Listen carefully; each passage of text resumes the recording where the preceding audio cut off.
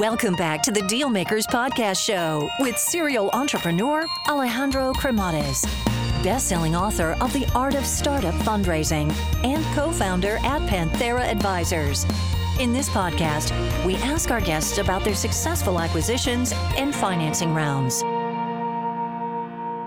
Hey guys, so just a quick overview here on Panthera Advisors, as I think it might be of value to you. So Panthera Advisors exists in order to help founders that are in the process of raising capital or get their company acquired.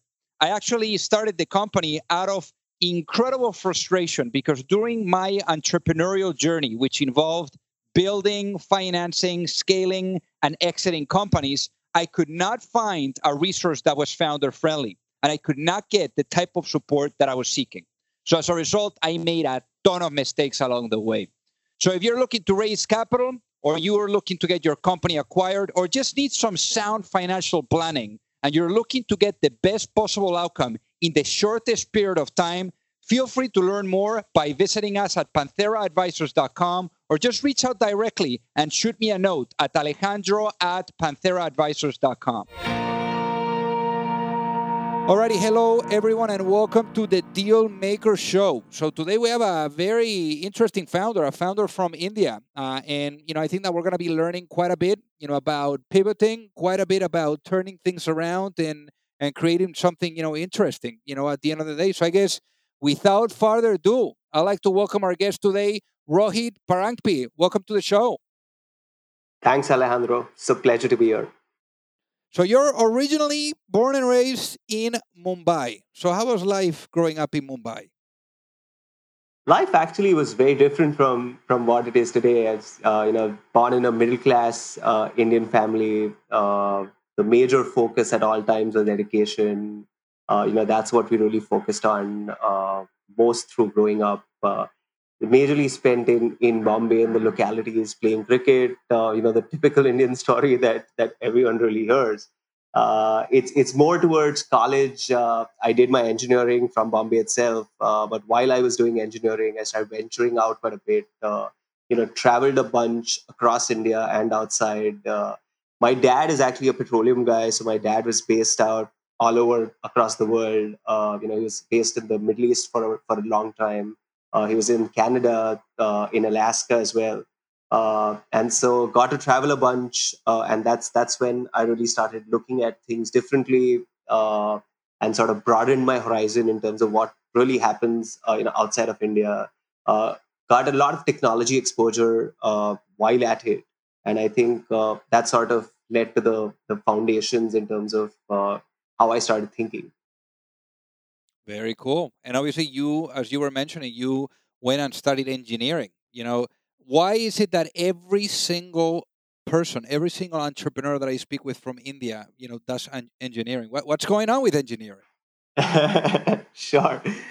So as I said, right, most middle class traditional families in India, and it's slightly changing now, but at least about 10, 15 years back when we were studying, there were only 3 real acceptable professions if you're remotely smart.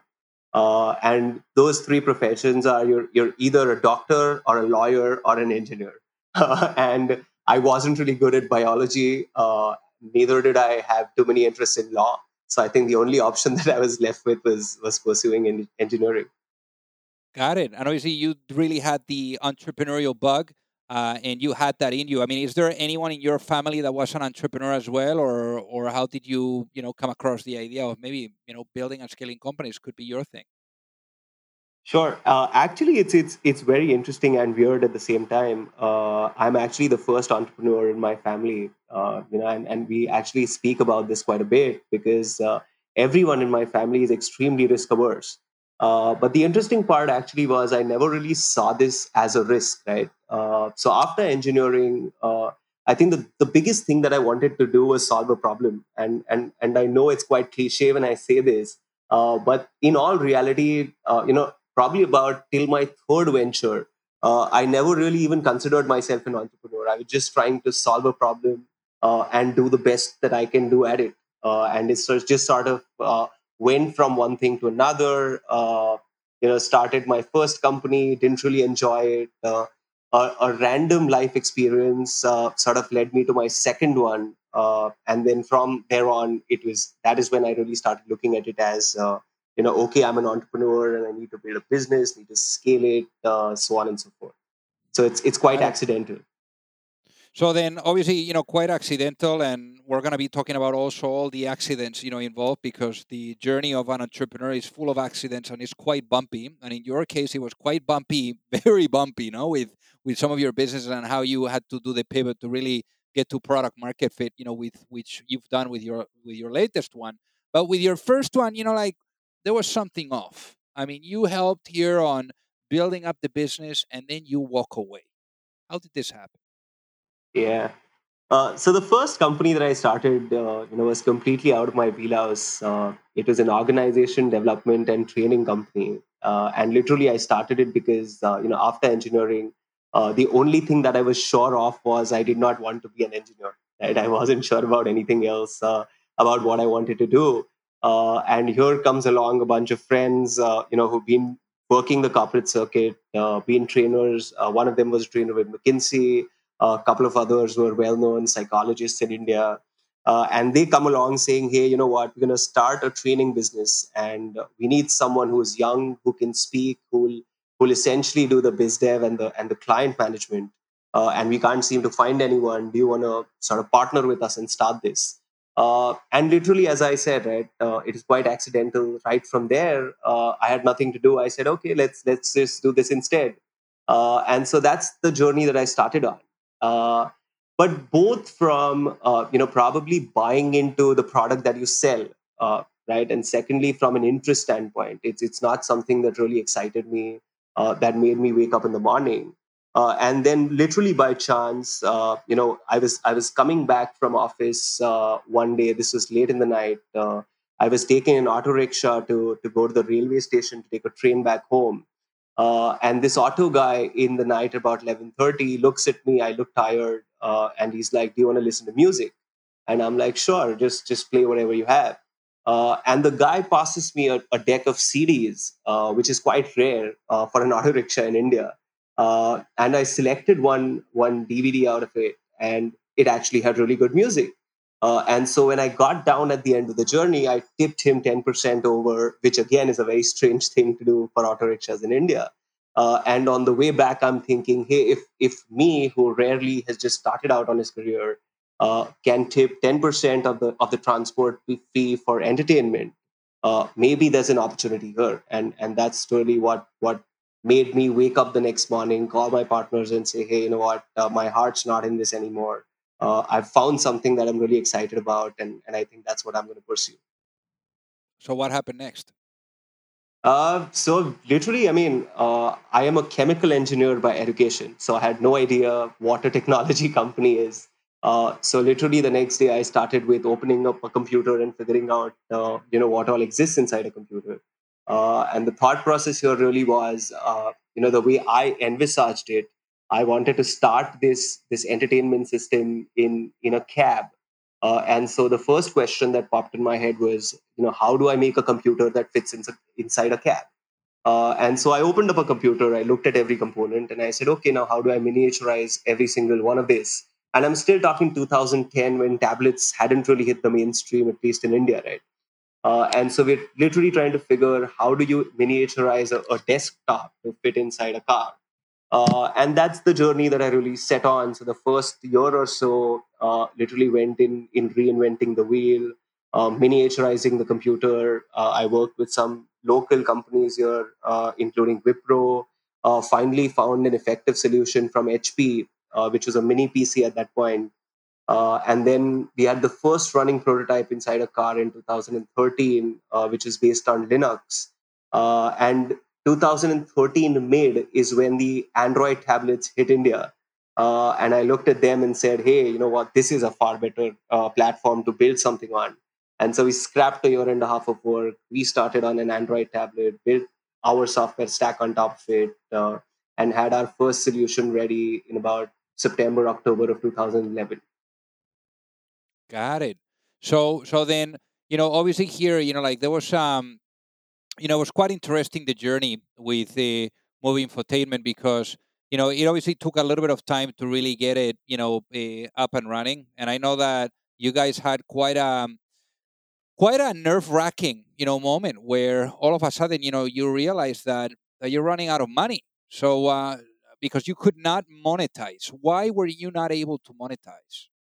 Sure, sure. So I think in 2012 is when we got our first client. It is a local cab company that is based out of Bombay, and these guys had close to about 1,000 odd cabs, or a plan to launch 1,000 odd cabs in Bombay. That would make them the largest fleet in Bombay. And those are the first guys that we went and pitched to, and they were really happy with the solution. The problem that we ran into was the commercial model, right? Because there's an asset involved. The asset is expensive. The cab company was very clear that they don't want to invest in the asset because that's not their core business. And we said it's okay. We will invest in the asset and we'll monetize, using advertising as a monetization mechanism. Obviously, for advertising, especially in India, it is too early. People were confused in terms of, do we categorize this platform as an out of home platform? Do we categorize it as a digital platform?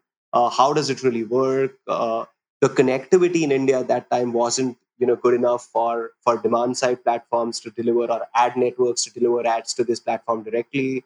So we sort of had a buffer mechanism that wasn't really, did not go well with the digital advertisers. And so we sort of in between stuck in industry limbo.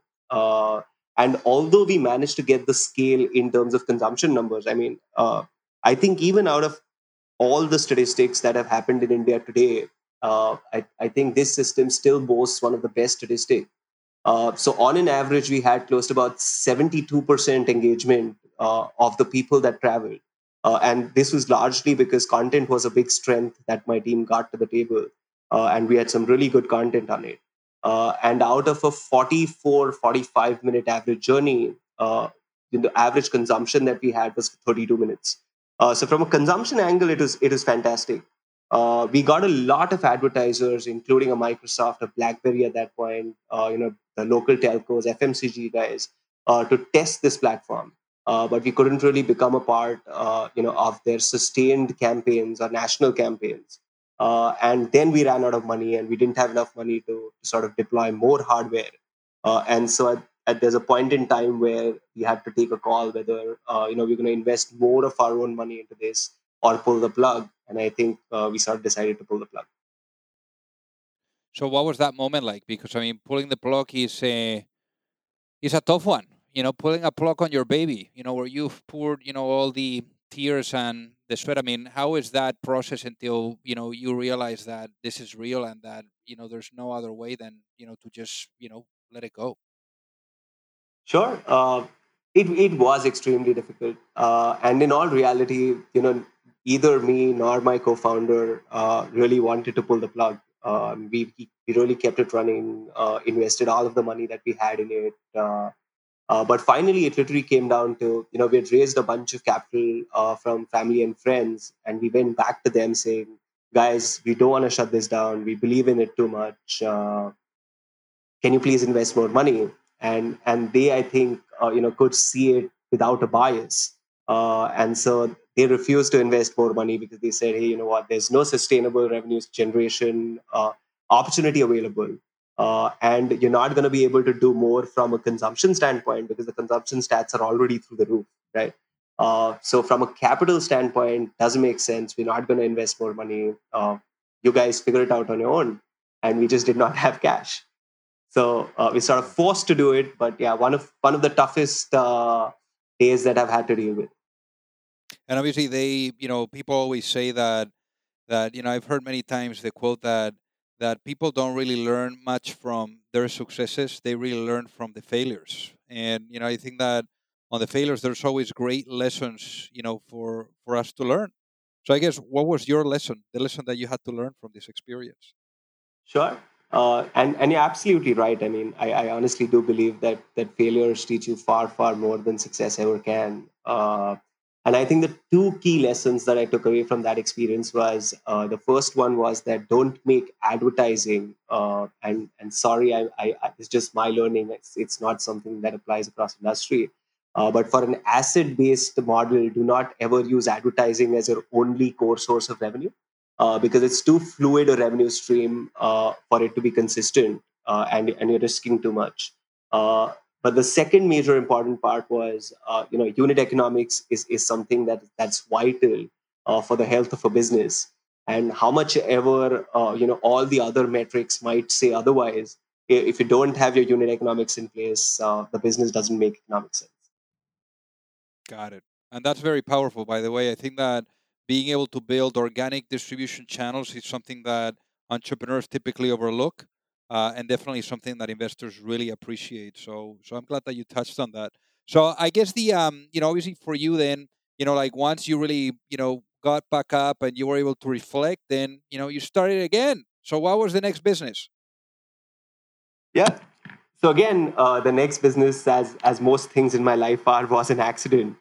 So what really happened is when we shut down the company and we started figuring out, okay, what do we do now, and how do you liquidate the assets? We realized that the biggest asset that we were sitting on was, we had acquired content rights for 1 year, and we still had close to about 7 months on that year to go. And so we said, hey, we're sitting on close to about $300,000-400,000 worth of content rights at that point, and we have no distribution channel for this anymore. So what can we do? And literally, it was on a whim wherein my co-founder said, hey, why don't we just build something like Netflix and we can distribute this content out there? Uh, so that's really the one core thought process where we sort of pivoted into digitainment. Obviously, neither me nor my co-founder came from a technology background. So we collaborated with another two people who came from a tech background, who had experience building tech platforms, uh, and essentially started digitainment with the four of us as co-founders. Got it. So then how was that journey with Digitainment? It is actually quite interesting. So this was just a thought at the back of which we started Digitainment, right? We really had no clue about the OTT business. We didn't know how it's going to function. We didn't know how we're going to manage distribution, get to people, make them utilize this. The internet scenario in India was still quite far away from what it is today.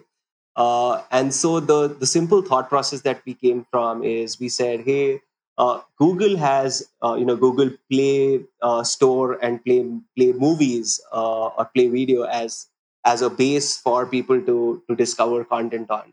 Apple has the App Store and iTunes Store to sort of discover content on. Microsoft doesn't seem to have a video store. We have video content. Can we go and set up a video store for Microsoft?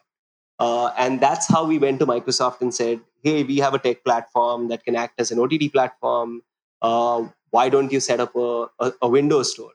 And Microsoft said, hey, you might not know this, but we don't have a video store in India, but we actually have something called as Xbox Video, which operates in multiple territories across the world. But Nokia is actually trying to set up a video store, and they're looking for partners to do this. So why don't you go approach Nokia instead? And that's how we went to Nokia.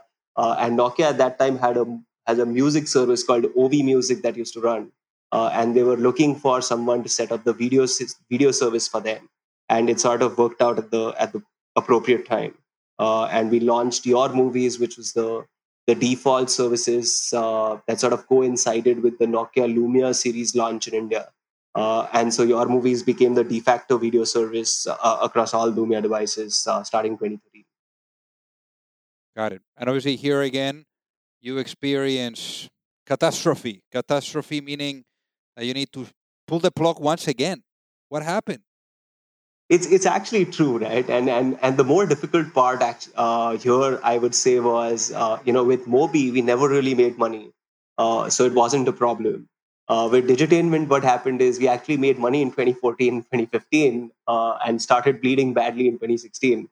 So literally, what happened is Your Movies was not like an ODD service that you see today, wherein it's a B2B, it's a B2C service.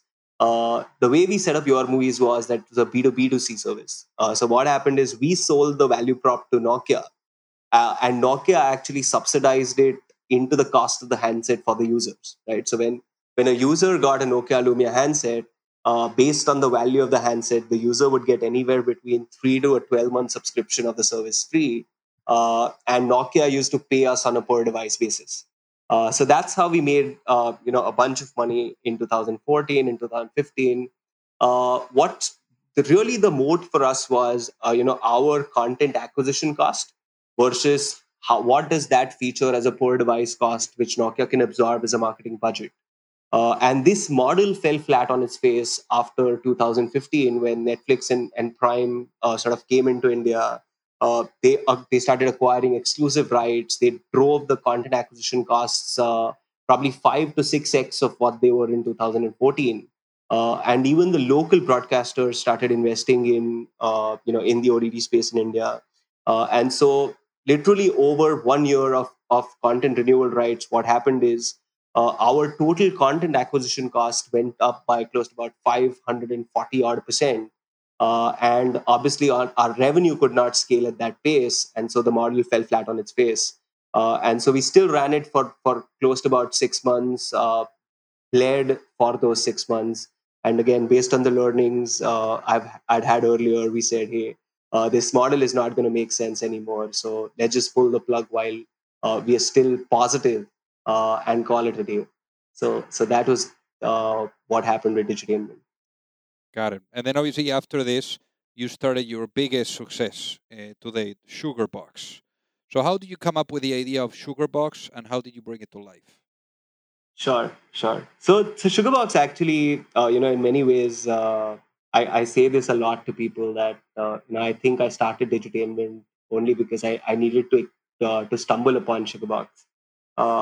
And literally, what happened is while we were running Digitainment in 2014-15, when we ran a support center, close to about 9 out of 10 calls that we got on the support center could fit into two buckets. The first bucket which is about 4 out of 10 calls, where a person used to call and say the service is not working. And we discovered that the service isn't working because the guy did not have mobile data, right, or stable enough mobile data for him to stream video. The stranger part, however, was the largest chunk, which is 5 out of 10 calls. A person would call and say, hey, you or Nokia has advertised that the service is free, but I'm being charged for data. Right? And we had to explain to him saying, hey, the content subscription is free, but we can never give you data for free. But if you look at it from the consumer standpoint, the consumer is coming from a TV background, and he was correlating how it worked on TV in India. And the way it works with TV is you pay one cost, and after that you consume as much as you want, and you don't get charged anymore. So that was the way people perceived it. And so Sugarbox really was born out of one single thought process saying, consumers in India are shifting over from broadcast to digital. But the experience of broadcast versus the experience of digital is extremely different. So can you really replicate the experience from broadcast, which typically is, an experience guarantee on the service, unlimited consumption, and a single cost of the service onto the digital ecosystem, wherein that's not how it works. And that's how Sugarbox was born. Got it. And obviously, I mean, Sugarbox, quite an amazing success. I mean, you guys have gotten, I think it's a little bit over $80 million US dollars, $80 million US dollars to really, like kick it in the high gear scale. Like great people that you've brought on. So I guess, what do you think really gave you guys product market fit? Sure. I think that the two key aspects, that gave us the product market fit. So really, at a technology level, what we were able to build is, we were able to take traditional content distribution technology, which an Akamai and Amazon Web Services, a Cloudflare have built over decades. And we were able to miniaturize it, we were able to hyperlocalize it, so that we actually put it inside a consumer premise, right? And what this really does is it takes away the dependence on the existing internet networks, because the moment I have a CDNet server sitting inside a consumer premise, I can now expose this over a local area network to the consumer. And the local area network is free, it's unlicensed, it's as reliable as it can get. And so the experience for a consumer is seamless. And we're actually able to make existing apps, so that's not a fragmented experience for the consumer, work using our CDN. And so literally the net result of this ends up being, I can utilize an existing internet app in a place where, connectivity is patchy or connectivity does not exist consistently, which majorly includes most of transport, which majorly includes remote and rural areas, which is where the growth in India and across the world is happening. And these are the markets that all of the existing internet services want to expand into. So that was really the twofold sort of product market fit here. For the consumers, we were catering to a very core need that they have in a certain user context. And for the businesses and the apps, we were catering to the focus that they had in terms of growth over the next 3 to 5 years. So I think these are the two key aspects that really gave us the product market fit. Very cool. Very cool. So I guess what's next for Sugarbox? I mean, what do you think the future holds for you guys? Sure. So I think the future for Sugarbox is very simple. In the short run, and this is literally over the next 2 years, we're sort of focusing on 300 odd million people that travel every month in India. And this is between a bunch of public transport networks. And they spend an aggregate of close to about 2.5 billion hours a month inside these transport networks.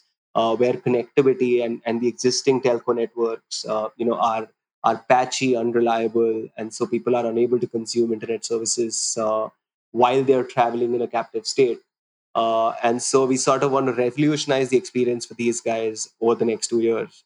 The next 5-year target is, and after this deal happened, we've actually had companies reach out to us from Indonesia, from Philippines, from Nigeria, from Brazil. Actually telling us that the problems with respect to connectivity and internet networks in these countries are even worse than the problems that we face in India. And so over the next 5 years, it's literally taking the digital growth down to the next 2 billion people across these NBU geographies across the country, across the world. Got it. So obviously, I mean, the experience that you guys had and you especially, personally, in your entrepreneurial journey, I mean, it's quite remarkable. So one of the questions that I typically ask the guests that come on the show is, if you had the opportunity to go back in time and give that younger self, that younger Rohit, maybe that Rohit that was thinking about launching the first business, one piece of advice before launching a business, what would that be and why? Knowing what you know now, what would you tell yourself? Sure. I think I would tell myself just one thing that literally I tell all of my guys, right? And that is, the day you feel like you're an expert on something, cherish that day and forget about it the next day. Because if you really feel like you're an expert, you're losing, the curiosity that not being an expert brings to the table. And I think in many ways that curiosity is what fuels the innovation, which has been consistent in everything that I've done. Very cool. So for the folks that are listening, Rohit, what is the best way for them to reach out and say hi? The best way is email. We're available on sugarboxnetworks.com, and my email is rohit@sugarboxnetworks.com. So feel free to just drop a line and I'll reply back in 24 hours. Amazing. Well, Rohit, thank you so much for being on the Dealmaker Show today. Thank you so much, Alejandro. It was a pleasure. If you like the show, make sure that you hit that subscribe button. If you could leave a review as well, that would be fantastic. And if you got any value, either from this episode or from the show itself, share it with a friend. Perhaps they also appreciate it. So also remember that if you need any help, whether it is with your fundraising efforts or with selling your business, you can reach me at alejandro@pantheraadvisors.com. You've reached the end of another episode of the Dealmakers Podcast. For free resources and materials, head over to alejandrocremades.com. Thank you for listening, and see you at the next episode.